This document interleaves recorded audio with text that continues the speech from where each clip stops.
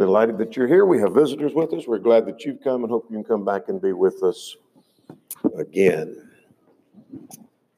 2 weeks ago, we looked at a characteristic that we ought to have as part of our character.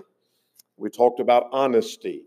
We raised 4 questions with reference to honesty in that study. What is honesty?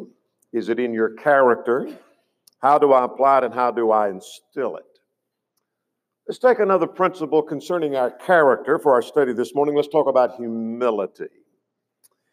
Let's start with looking at 2 Timothy 2, 23 and 24. This is Paul's writing to a young preacher, Timothy.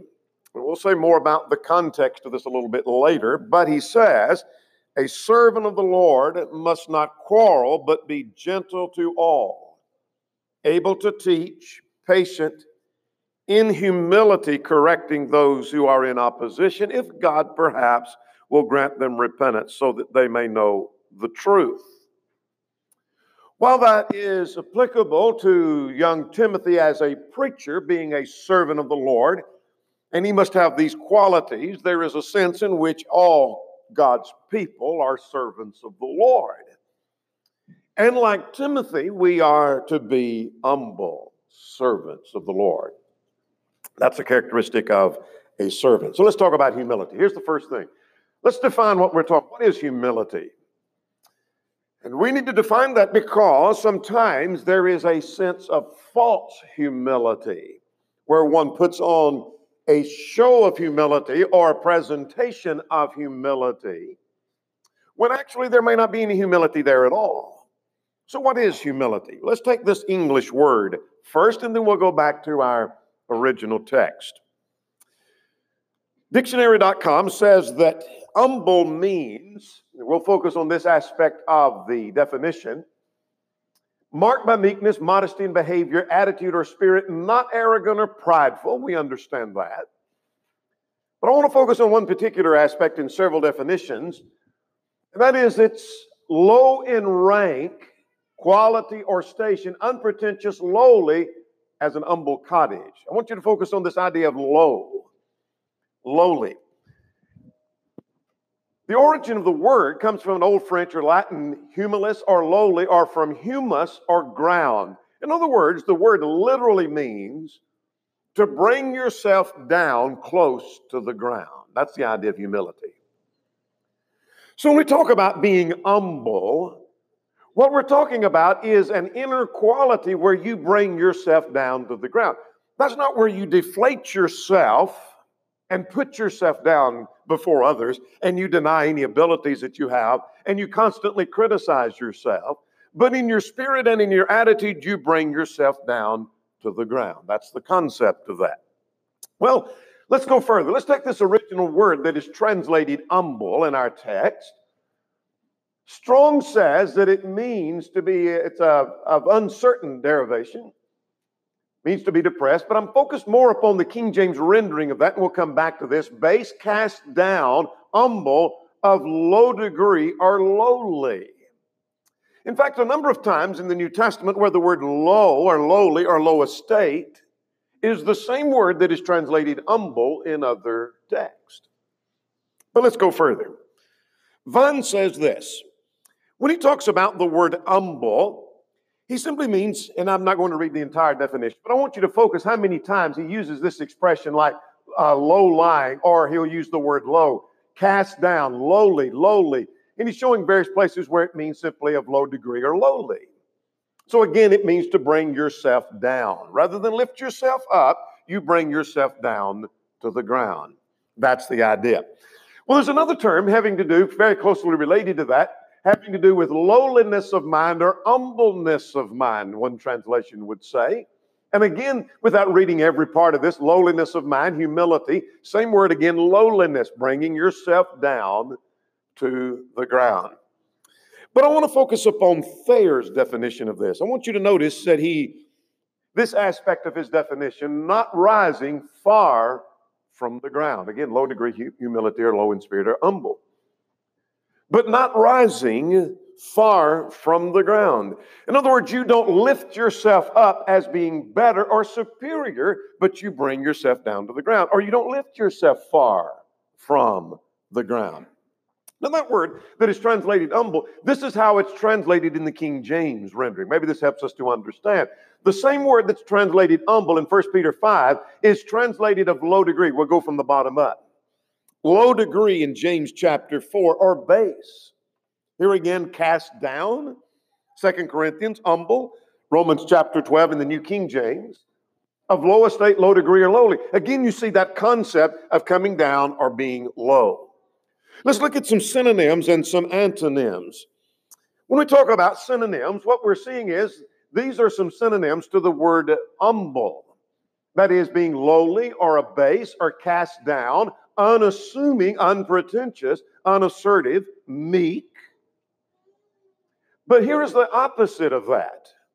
If we're not humble, we might be arrogant, we might be proud. But there's other terms that may give us that idea of being defiant. That's the opposite of humility. Being haughty, being lofty, overbearing or snobbish. We may not think, I'm not arrogant, and so I think I'm an humble person, but I might be defiant. That's an antonym to humility. Now that I have the idea, basically meaning coming down to the ground or not lifting yourself far from the ground, let's talk about an example of humility. Let's look at 3 texts that deal with Jesus as being the example of humility. Let's go to Matthew chapter 11 and in verse 29. Matthew chapter 11 and in verse 29. Jesus describes himself in Matthew 11 as being meek and lowly in heart.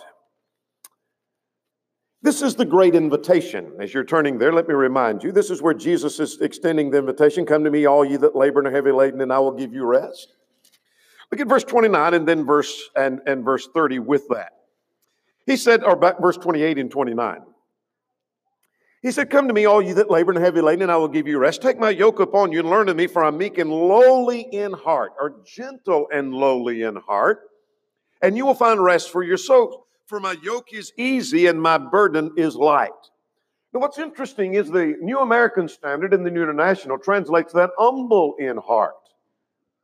Come unto me, all ye that labor, for I am gentle and humble in heart, lowly in heart. Jesus presents himself as being humble in heart. Now, what's also interesting is this is in the context of the invitation.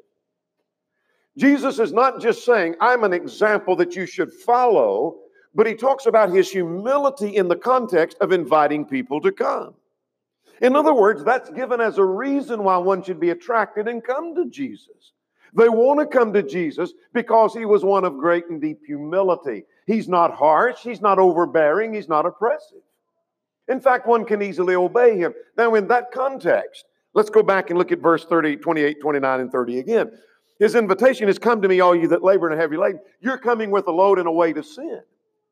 But when you come to him, he said, take my yoke and learn of me, for I'm gentle and humble in heart, and you will find rest for your soul. For, last verse, my yoke is easy and my burden is light. In other words, when you come to me with your burden of sin, you can deal with what I tell you to do. You can carry the load, you can obey, and you can serve. I'm not oppressive, I'm not overbearing, I'm not harsh. Well, let's go to another text where Jesus is presented as an example of humility. Notice in Philippians 2, we'll say more about the context toward the end of our study and application, but let's get the principle of his humility in chapter 2 of Philippians, beginning at verse 5. He said, let this mind be in you, which is also in Christ Jesus, who being in the form of God did not consider it robbery to be equal with God, but made himself of no reputation, taking upon him the form of a servant, and coming in the likeness of man, and being found in the appearance of a man, he humbled himself and became obedient unto death, even the death of the cross. All right, here we have his humbleness or his humility having to do with his willingness to die. So here's what we're seeing in Philippians chapter 2. It's a context of humility being essential to unity. We'll come back to that toward the end of our study in verses 1 to 4. But I want you to notice, beginning at verse 5, he urges them to have the same attitude. Look at verse 5. Let this mind or this attitude be in you, which is also in Christ Jesus. He just talked about humility in verses 1 to 4. So let this attitude be in you that was also in Christ Jesus. Well, what was the attitude that was described? Well, notice he talks about what he was, or who he was, and what he did in spite of that. Who was he? Well, notice he says now at verse 6, who being in the form of God did not consider it robbery to be equal with God. In other words, it's an affirmation of his deity.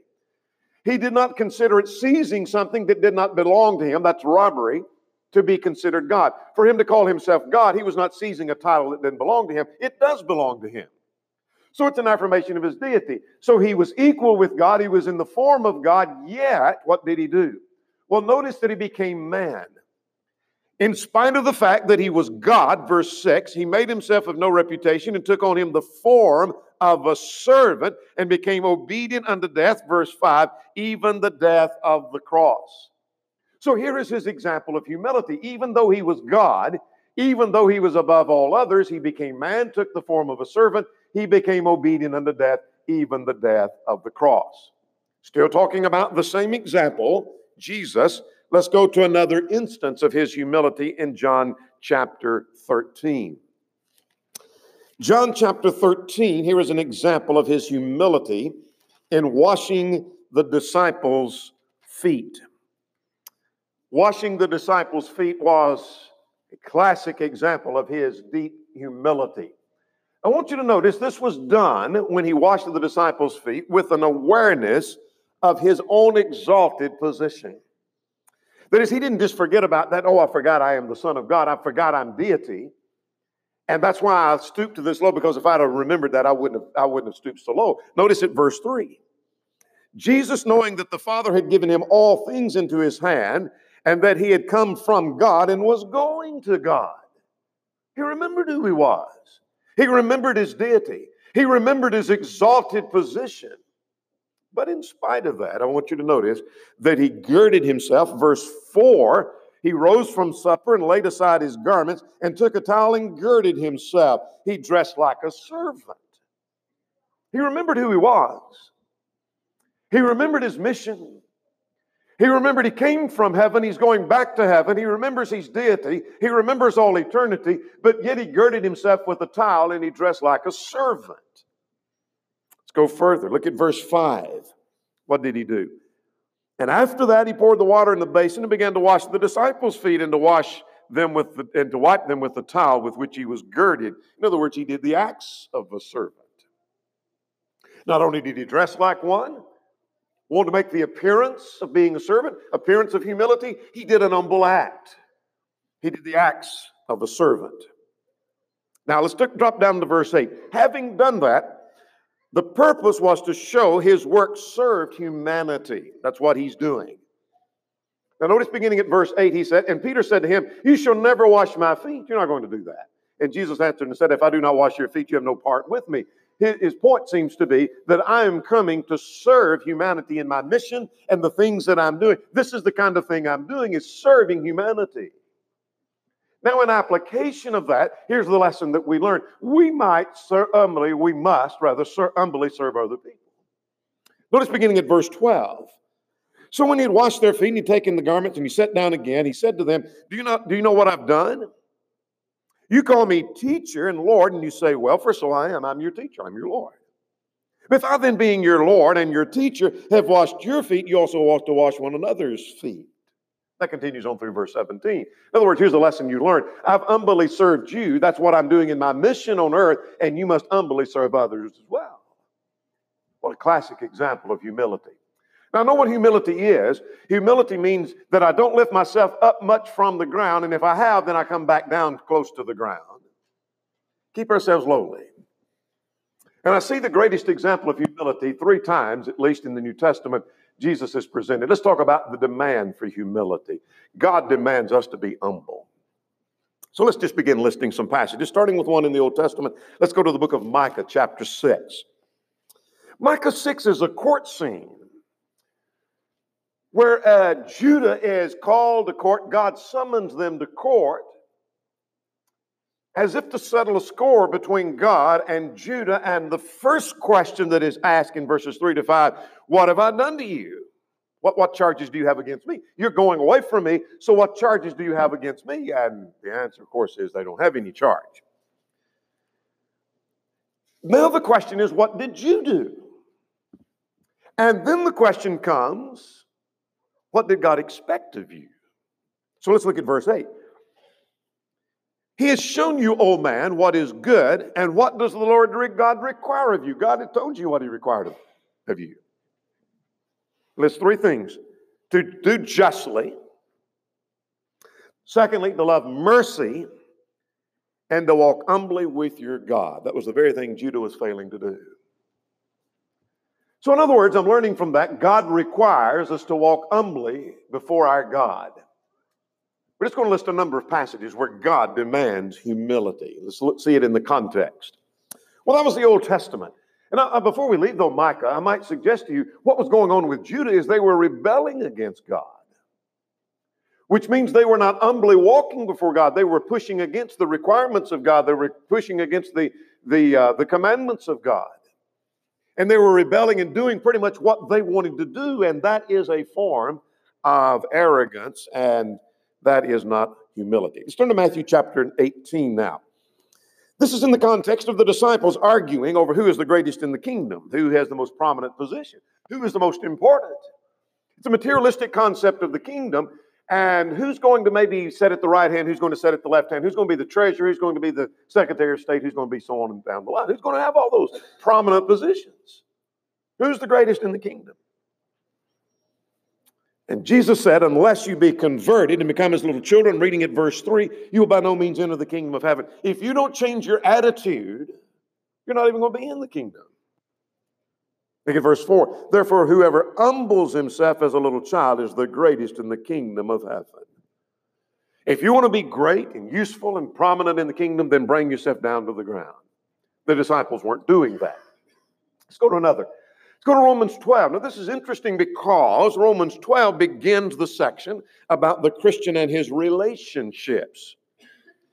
And it's interesting that early in the relationships, having to do with our relationship to God, then he starts into our relationship with fellow man in chapter 12. That in that relationship, God demands humility. How so? Look at verse 3. For I say through the grace of God given to me, to every one of you, not to think of himself more highly than he ought to think. Don't think of yourself more highly. Don't lift yourself up above the ground. In other words, bring yourself back down to the ground. That's humility. Let's go further. But to think soberly. Interesting. Soberly. What does it mean? Commensurate with what abilities that you have, as God has dealt to every man the measure of faith. That is your abilities. So don't lift yourself up as being greater, more important. Like in the days of spiritual gifts, I have tongues. I'm more important than you are. All you can do is prophesy. But I can speak in tongues. I'm more important. I think God will put me at the right hand in the kingdom, maybe. Don't lift yourself up so high, but rather bring yourself down and think of yourself commensurate with what abilities that you have. We'll make application of that in a moment. Same chapter now, verse 16. Still dealing with relationships all through the chapter. Be of the same mind to one another. Do not set your mind on high things, but associate with the humble. Do not be wise in your own opinion. Several things in that verse. Let's start at the end of the verse first. Look at the end of verse 16. Do not be wise in your own opinion. Again, don't lift yourself up higher than you really are. Here's a phrase that's quite interesting at verse 16. Do not mind high things. In other words, don't be overly impressed with the high and the mighty things, but associate with the humble. King James would say, condescend to men of low estate. Don't ever think yourself too good to associate with this person, or to do this task, or to spend time with someone. You're never too good for that. Condescend to men of low estate. Let's go to Colossians chapter 3 now. Again, God demands humility for us. Let's see how that fits in the context. Colossians chapter 3 talks about, as does Ephesians, you remember those are parallel books, putting off the old man and putting on the new man. You put off the old manner of life before becoming a child of God. Colossians 3 now and in verse 12.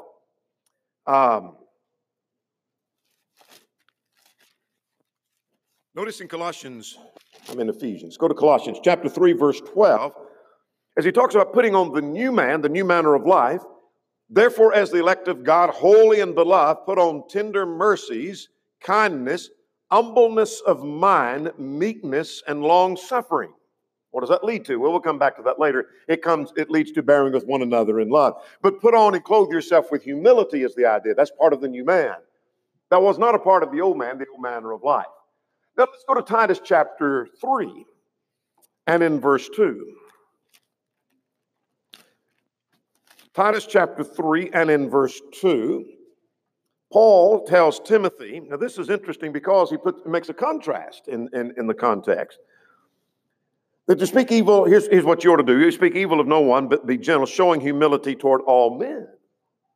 That's interesting. Don't just show humility toward some, but then you show pride or arrogance toward someone else, but show humility toward all men, toward brethren, toward family, toward friends, toward enemies, toward your fellow employees, schoolmates. Show humility toward all men. Now here's the contrast. Look at verse 3. For we ourselves were once foolish. Here's the contrast. Here's what you ought to do, Titus. Titus, you ought to be gentle and humble toward all men. But we didn't always do that before we became Christians. What do you mean, Paul? We ourselves were once foolish. When you're not humble, you're foolish. Disobedient, deceiving, serving various lusts, pleasures, living in malice, envy, hateful, hating one another. That is, we mistreated people. We were not showing humility at times, but we changed, and we changed by the grace of God. Now let's go to the book of James. Go to the book of James, chapter 4. Notice he talks about pride. This is part of friendship with the world. Pride is a part of friendship with the world, and in contrast to that, we ought to be humble. So notice what he says beginning at verse 6. He said, but he gives more grace. Therefore, he says, God resists the proud, but gives grace to the humble. Therefore, that is in light of that principle, submit to God, resist the devil, and he will flee from you. Draw near to God, and he'll draw near to you. Cleanse your hands, you sinners, and purify your hearts, you double-minded. Lament and mourn and weep. Let the daughters be turned, let your laughter be turned to mourning and your joy to gloom. That's repentance. Humble yourselves in the sight of the Lord, and he will lift you up. Notice how that context threads together. We'll see more about that in just a second. Let's list another passage here. And let's go to 1 Peter chapter 5. One last passage on this before we make some application. Go to 1 Peter chapter 5. We're to humble ourselves under the mighty hand of God in view of how God is mighty and he's strength. He's one of strength. Notice beginning at verse 5. 1 Peter 5 and verse 5. Likewise, you younger, submit yourselves to your elders. Be submissive to one another and be clothed with humility. Here's the idea of not just putting on a front of humility. Don't put on a veneer of humility as we talked about in the beginning. But clothe yourself. Be completely clothed and covered with humility. This is a part of your deep character. For God resists the proud, but gives grace to humble. Therefore, humble yourselves under the mighty hand of God, that he may exalt you in due time. What we're wanting to see from all of these passages is God demands humility. Now, I know what humility is, and I know the example of humility, the ultimate example, the demands for it. Let's talk about the effect of humility. Let's just suppose that someone has not been humble, and they learn from a study like this or from their private study that I need to be humble, and they bring themselves back down to the ground. The question is, what difference does that make in their life? How will things be different? What effect does it have in their life? Can we see a change? Can we see a difference in the person? Let's list some things that are part of the effect. Humility will have an effect of when we deal with those, and I put in quotations, those who may be less. Let's go back and make some application of these texts. Romans 16, or 12, and in verse 16. When we deal with those that we may think of as less than us, maybe we think of them as having less education than we have. Maybe we think of them having less money than we have. They may be on a different social level than we are. Whatever the case may be, but they may be of a different family than we are. And maybe it's a family that we've kind of, in our minds, we wouldn't say it, but we look down upon that family as being inferior to our family.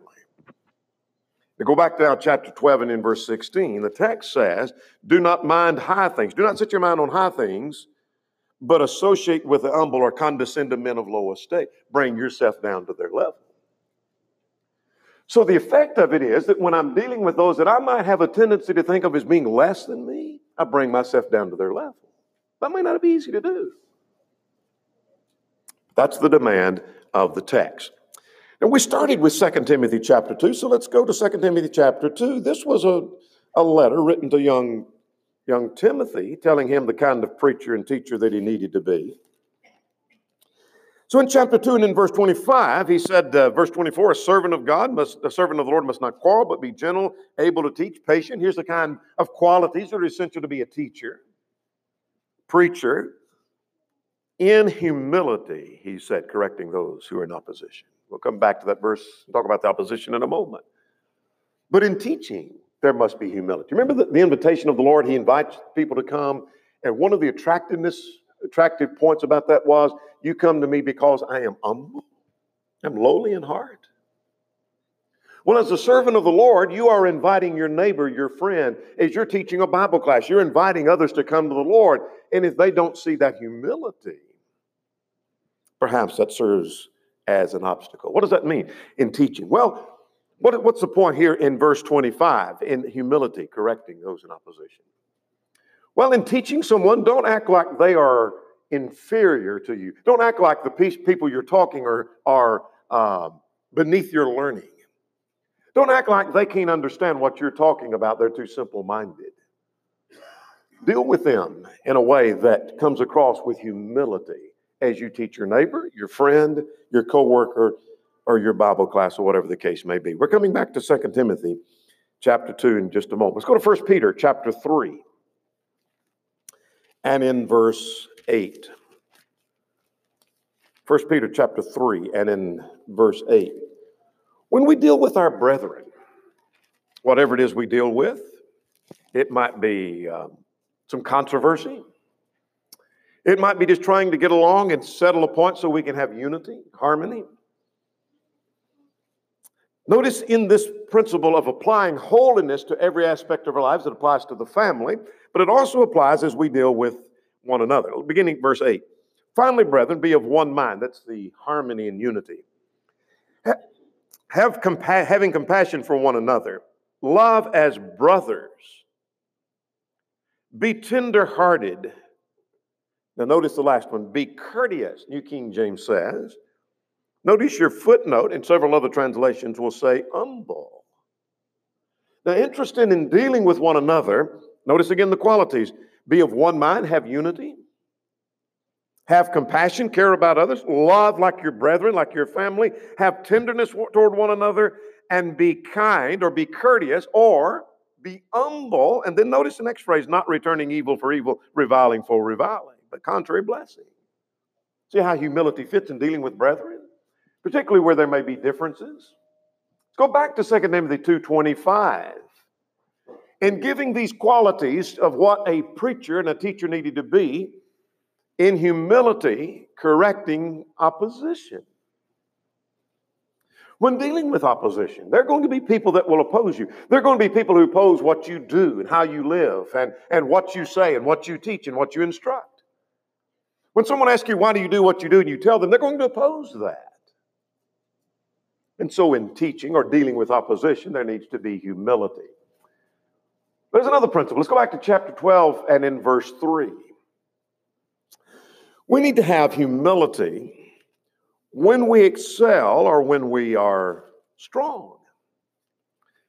Let's go back to chapter 12. We touched on this lightly, but we didn't define that. Let's go to the end of the verse. As God has dealt to every man the measure of faith. What is that measure of faith? Well, commentators may vary over that. But a common thought, and I think is the correct thought, that the measure of faith has to do with one's ability based upon faith. Faith is related to abilities. It may have application to spiritual gifts. It may have application to natural gifts. But let's go back now at verse 3 and see what he's saying.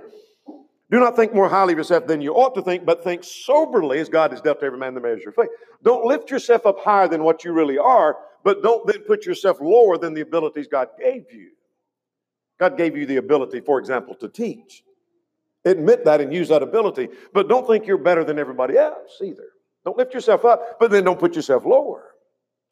All right, let's go back and make some application. When we excel or strong, maybe when we have a great ability, and we excel in some areas, or we're strong in some area, this verse is warning that it might be easy to lift yourself higher than what you really think than really you should be.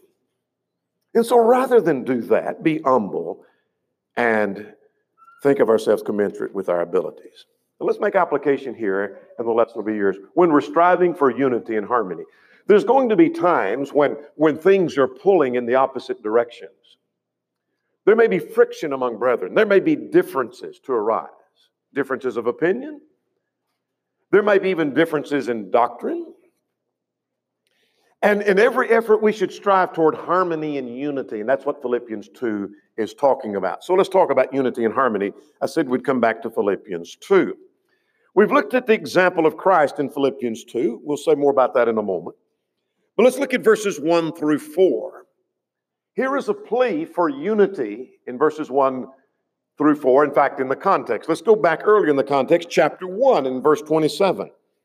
Only let your conduct be worthy of the gospel of Christ, so that whether I come or may be absent, I may hear of your affairs, that you stand fast in one faith, here's our expression, with one mind, striving together for the faith of the gospel. Well, there was some friction going on at Philippi. Euodia and Syntyche were at odds, chapter 4 and verse 2. Were there other things that were causing friction? Perhaps. But he said, I want you to stand fast in the one spirit with one mind, striving together. There needs to be harmony and unity. Now, chapter 2 and in verse 2, same context, fulfill my joy to be like-minded, having the same love, being of one accord and of one mind. There's harmony. So here's the plea for unity. Now then, here's the basis for that unity. Since, that's the force of verse 1, therefore, if there is any consolation. Some translations will say, since, that's the force of it. He's not questioning, I'm not sure if there is consolation, but if there is. But since there is consolation in Christ, since there is comfort of love, and since there is fellowship of the Spirit, and since there is affection of mercy, since you have that, and they have that, and you have that, then here is the attitude that is essential to accomplish that. Look at verses 3 and 4. Let nothing be done through selfish ambition or conceit, but in lowliness of mind, let each esteem others better than himself. Let each of you look not only upon his own interest, but also on the interest of others. Now let's notice the contrast we just saw in verses 3 and 4. What a contrast. Let nothing be done through selfish ambition. It's going to be my way or it's not going to be anybody else's way. You do it my way or we're not doing it at all. I'm interested in pleasing myself. Let nothing be done through conceit, verse 3, where I lift myself up above. Don't look just at your own interest, how this affects me, what I want. But in lowliness of mind, that's in contrast to the selfish ambition. Esteem others in contrast to the conceit of esteeming self. Now look at verse 4. Look not up, let not each one of you look up on his own interest, but up on the interest of others. In contrast to looking at everything just for yourself, think about other people. That's humility. What a contrast between those two. Let's list one more passage and we're through. In Ephesians chapter 4, while we're talking about the striving for unity and harmony, Ephesians 4 talks about some essentials to unity. Verses 4 to 6, there's some facts that are essential, as we often call them. The one body, one spirit, one hope, one Lord, one faith, one baptism, one God. We ought to be united because we all have the same God, we all have the same baptism, we all have the same everything that's mentioned in that context. But there's some attitudes that are essential to unity, and that's verses 1 through 3. And let's see what that is. He said, therefore, as the prisoner of the Lord, beseech you to walk worthy of your calling by which you're called, with all lowliness of mind. Now notice this is in the context right here of endeavoring to keep the unity of the Spirit. That's what he's talking about in the context. With lowliness and gentleness and long-suffering, bearing with one another in love, endeavoring to keep the unity of the Spirit in the bond of peace. Humility is essential to having unity and harmony within the body of Christ. What have we seen in our study this morning? It's part of our character. Honesty, we talked about a couple of weeks ago. And here we're focusing on humility. Humility as a part of our character. We've seen what humility is. We saw Jesus as the prime example of humility. God demands us to be humble, and then we see how it fits into our life. As we teach, as we relate to brethren, as we relate about differences, as we strive for harmony and unity, as we deal with opposition, on down the line, every aspect of our life, God demands that we exemplify humility. There may be one or more present this morning who's not a Christian, who's not a child of God. Would you come believing that Jesus is the Christ, the Son of the living God? Would you repent of your sins, acknowledge your faith, and be buried in the waters of baptism for the remission of sins? If you're subject in any way, would you come while together we stand and while we sing?